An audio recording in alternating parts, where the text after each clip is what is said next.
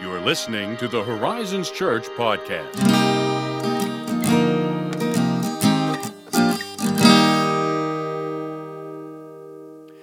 We're back on the podcast. Once again, we are joined by Pastor Steve Felder, who is going to bring to bear his expertise on a bit of a strange incident that we come across here in Scripture. And for those of you who were with us this weekend, or maybe you weren't able to join us, let me just give you a quick recap of what we talked about this weekend and how that segues into the topic that we're going to discuss together here today.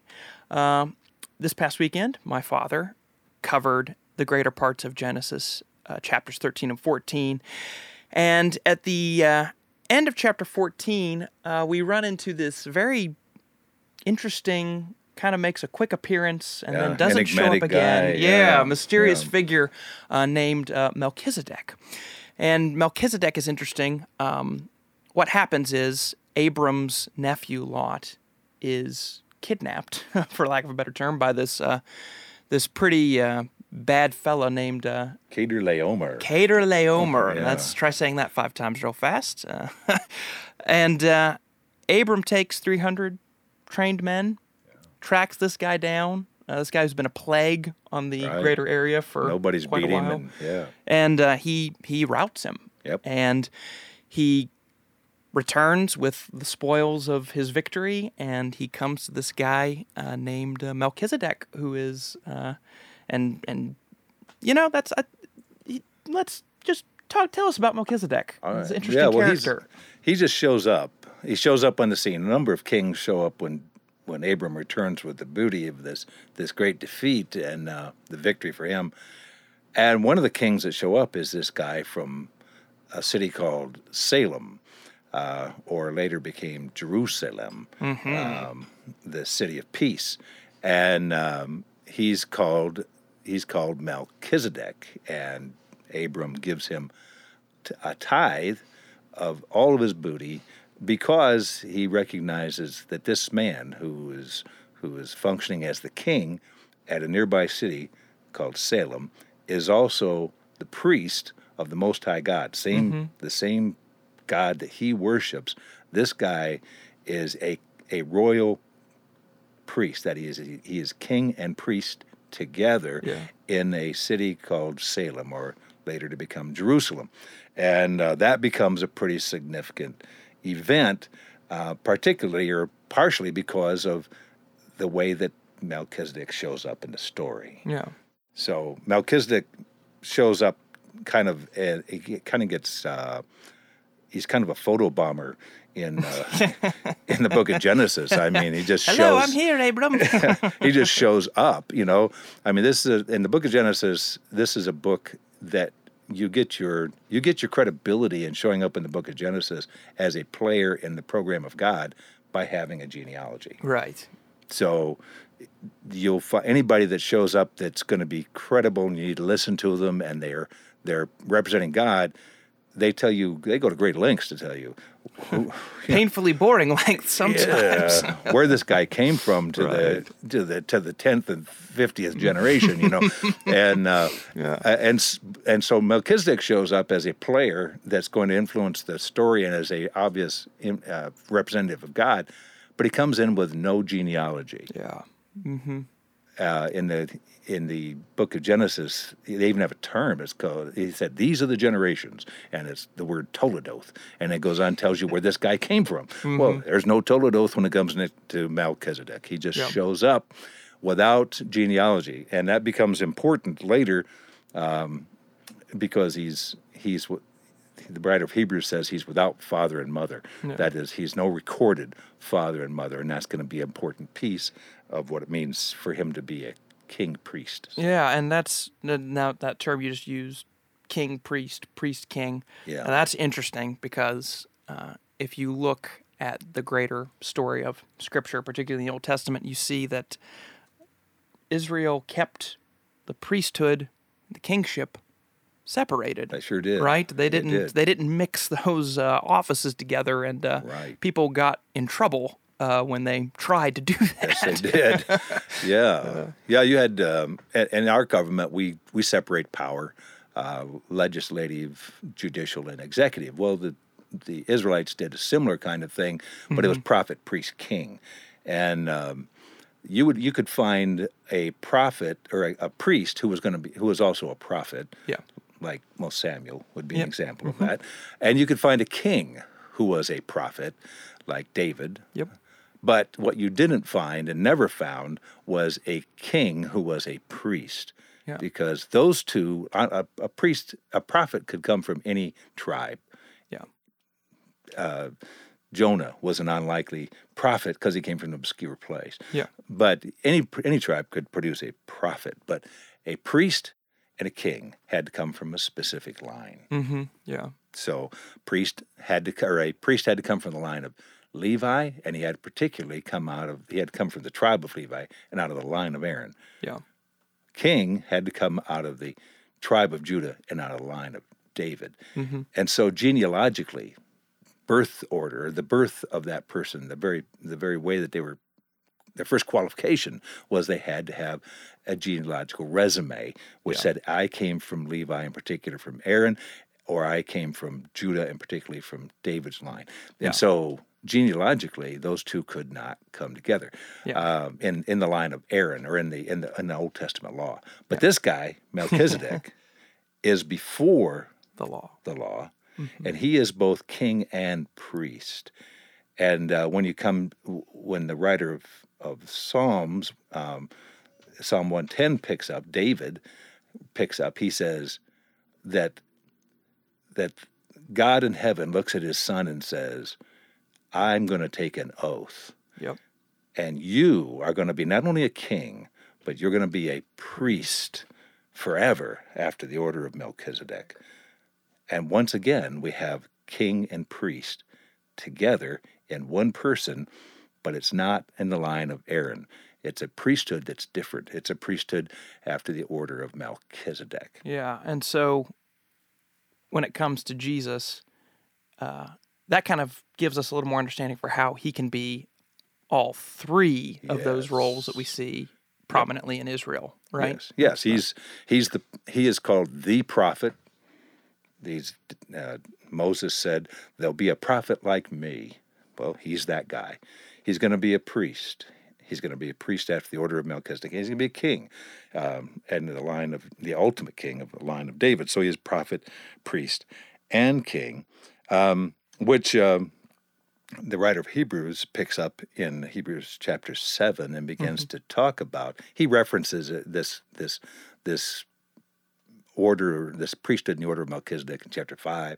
Chapter 6, he says, I've got a lot of things to tell you about this. And he gets to chapter 7, and he starts unpacking it. Yes. And he spends 3.5 chapters unpacking it. So it goes up through chapter 10. He starts unpacking the ramifications of that. So what does it mean then? You know, we throw around this term, Melchizedekian.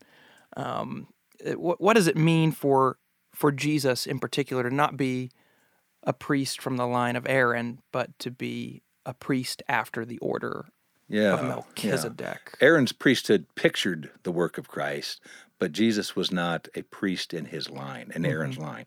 So Aaron's line gave you pictures and instruction or indicators of what Christ would do, but the priesthood of Jesus was not Aaronic. It didn't come through Levi. It was in fact, that's what makes it distinct, is it's not tied to a genealogy. It's tied to a priesthood that existed before the law and existed after the law. It's an eternal priesthood.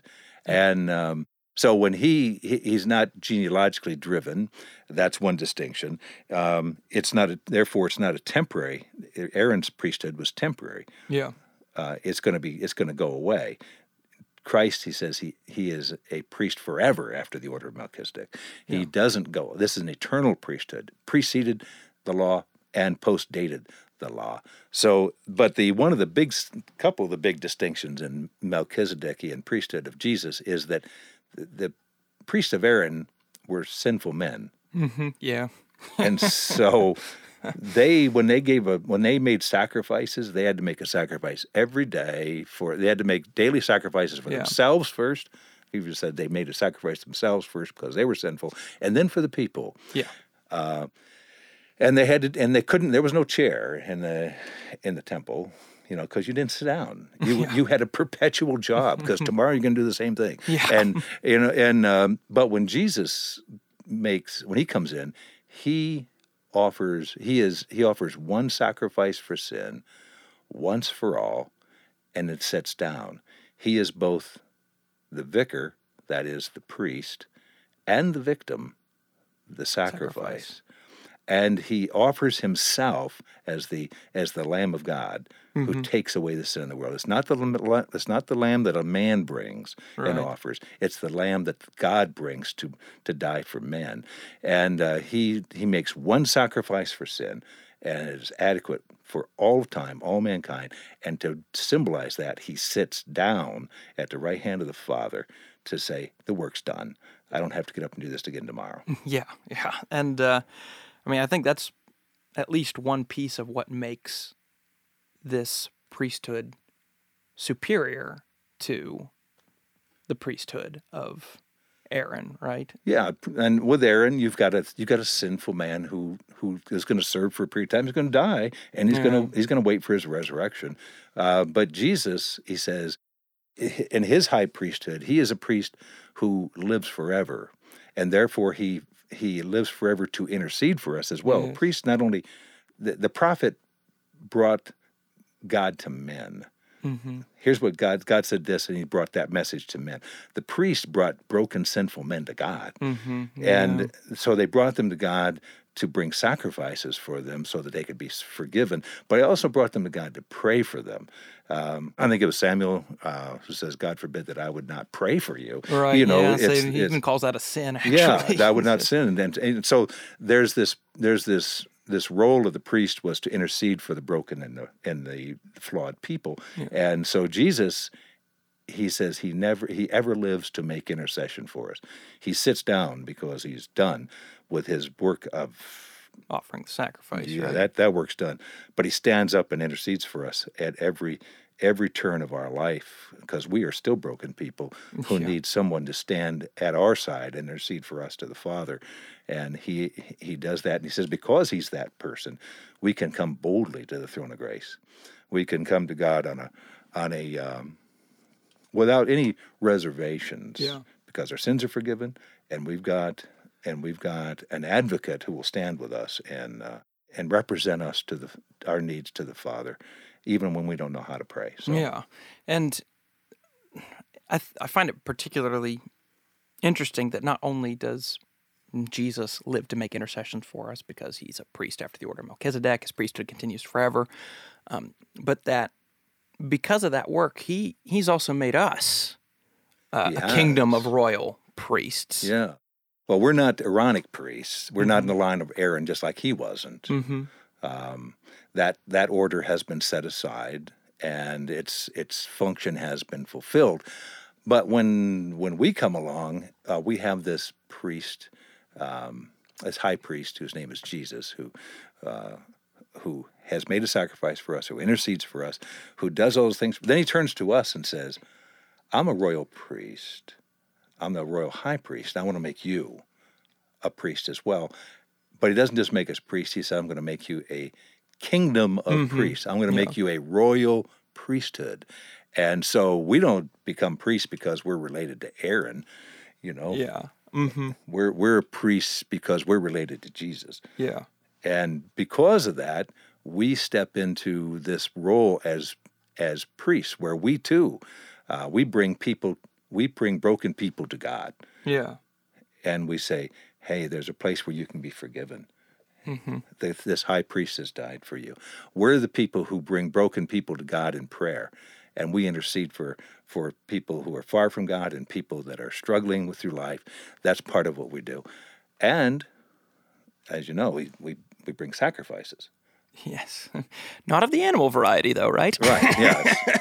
Put that sheep back. Yeah. Put that lamb back. So we're not bringing blood sacrifices, but when you look through the Bible, he says, bring your body, bring yourself as a living sacrifice in Romans 12. Mm-hmm.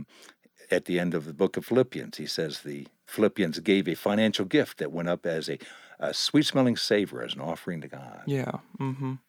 Writer of Hebrews, at the end of the book of Hebrews, he says that we bring sacrifices to God. And he says part of those are the praise of our lips. So when we are worshiping God in private or worshiping God in corporate worship, and singing and praising God, and those are seen by God as an act of sacrifice given to God.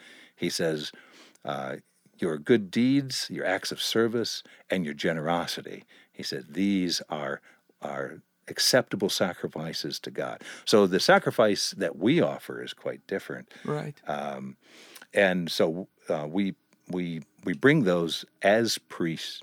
We bring broken and people that are far from God and people that are broken by life to God, and through our sharing Christ and through our prayer life. But we also make these sacrifices to God as acts of worship, and God accepts them. He accepts them. Yeah. So all those things become part of what it means for us to be related to and connected to Jesus, the Melchizedekian priest, and of course his priesthood is forever. So when the curtain closes on planet Earth and a new heaven, new earth comes, Jesus is forever. This person, this role. So yeah. That's and I don't even know we have the terms to do it justice, but I think it's pretty inspiring in and of itself that Jesus makes all of us priests, that he invites us all into that kind of a life of that kind of service, that kind of life.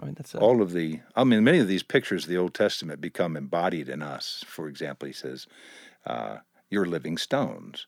And as living stones, you're making up a living temple. Mm-hmm. And that living temple has a priesthood that serves in it. And oh, by the way, you're the priest. And that priesthood has a high priest, and his name is Jesus. And the bottom line is, we're not here just to do religious things. We're here as the Old Testament priest was, as Melchizedek was, to make a difference in a world that is far from God. And we are to be those people who bring people who are far from God to a God who wants to be near to them. And we're the people who are to bring the folks that are broken by life, to a God who wants to repair their life. We're the person who says to a world, there is a one true God that you honor with your gifts, with your financial giving, with your service, with your praise, and we physically manifest that in the way we live our life and the way we worship, that these things are true, and we will live and die by these things. So. Right, and so it's not just for a specific class of pastors or Catholic priests, it's for everybody, right? Everybody who calls on Jesus. Yeah, we are the priesthood of the believer. Yes. Not the priesthood of the pastorate. It's the priesthood of the believer. Yeah. Oh, that's awesome. Yeah. Well, I think that hopefully clears up some things on a pretty enigmatic character, and the ramifications he has on Jesus, and the ramifications he has for us. God was purposely vague on his introduction. Yes, I was going to say that's he writes those stories pretty intentionally, and there's always a lot more, it seems, than meets the eye with a guy like that. And if you want to do a little more study on that, 1/4 of the book of Hebrews is about this priesthood. So you could read chapter 7, 8, 9. Most of 10, and you'll get a pretty good smattering or a pretty good feel for what this priesthood's like. Yeah, and that pretty cool how the New Testament unpacks some of those things for us. It's absolutely pretty neat stuff. Might have some questions come up on that. You'd want to pose those. Maybe we get a chance to address some of those on the podcast. Yeah, absolutely. Which that's our good reminder that, hey, maybe you still got some questions, some specific questions about Melchizedek, about some of the messages we've preached recently, or a question about the Bible, life, anything. You could ask Steve what his favorite motorcycle ride is. There you go. I'm sure he'd love to talk about that. If you have those questions, you can email them to podcast@horizonschurch.net, and we those those might show up on the podcast one There you day. go. And we would remind you too, if you found this podcast particularly helpful and you want to spread the word, you can share it through iTunes. You can share it through our website, horizonsresources.net. If it's been helpful to you and you think it would help somebody else, we encourage you to share it, spread the love. And without any further ado, thank you, Steve, for joining us My and pleasure. unpacking this for us. And we will hear back from you all next time.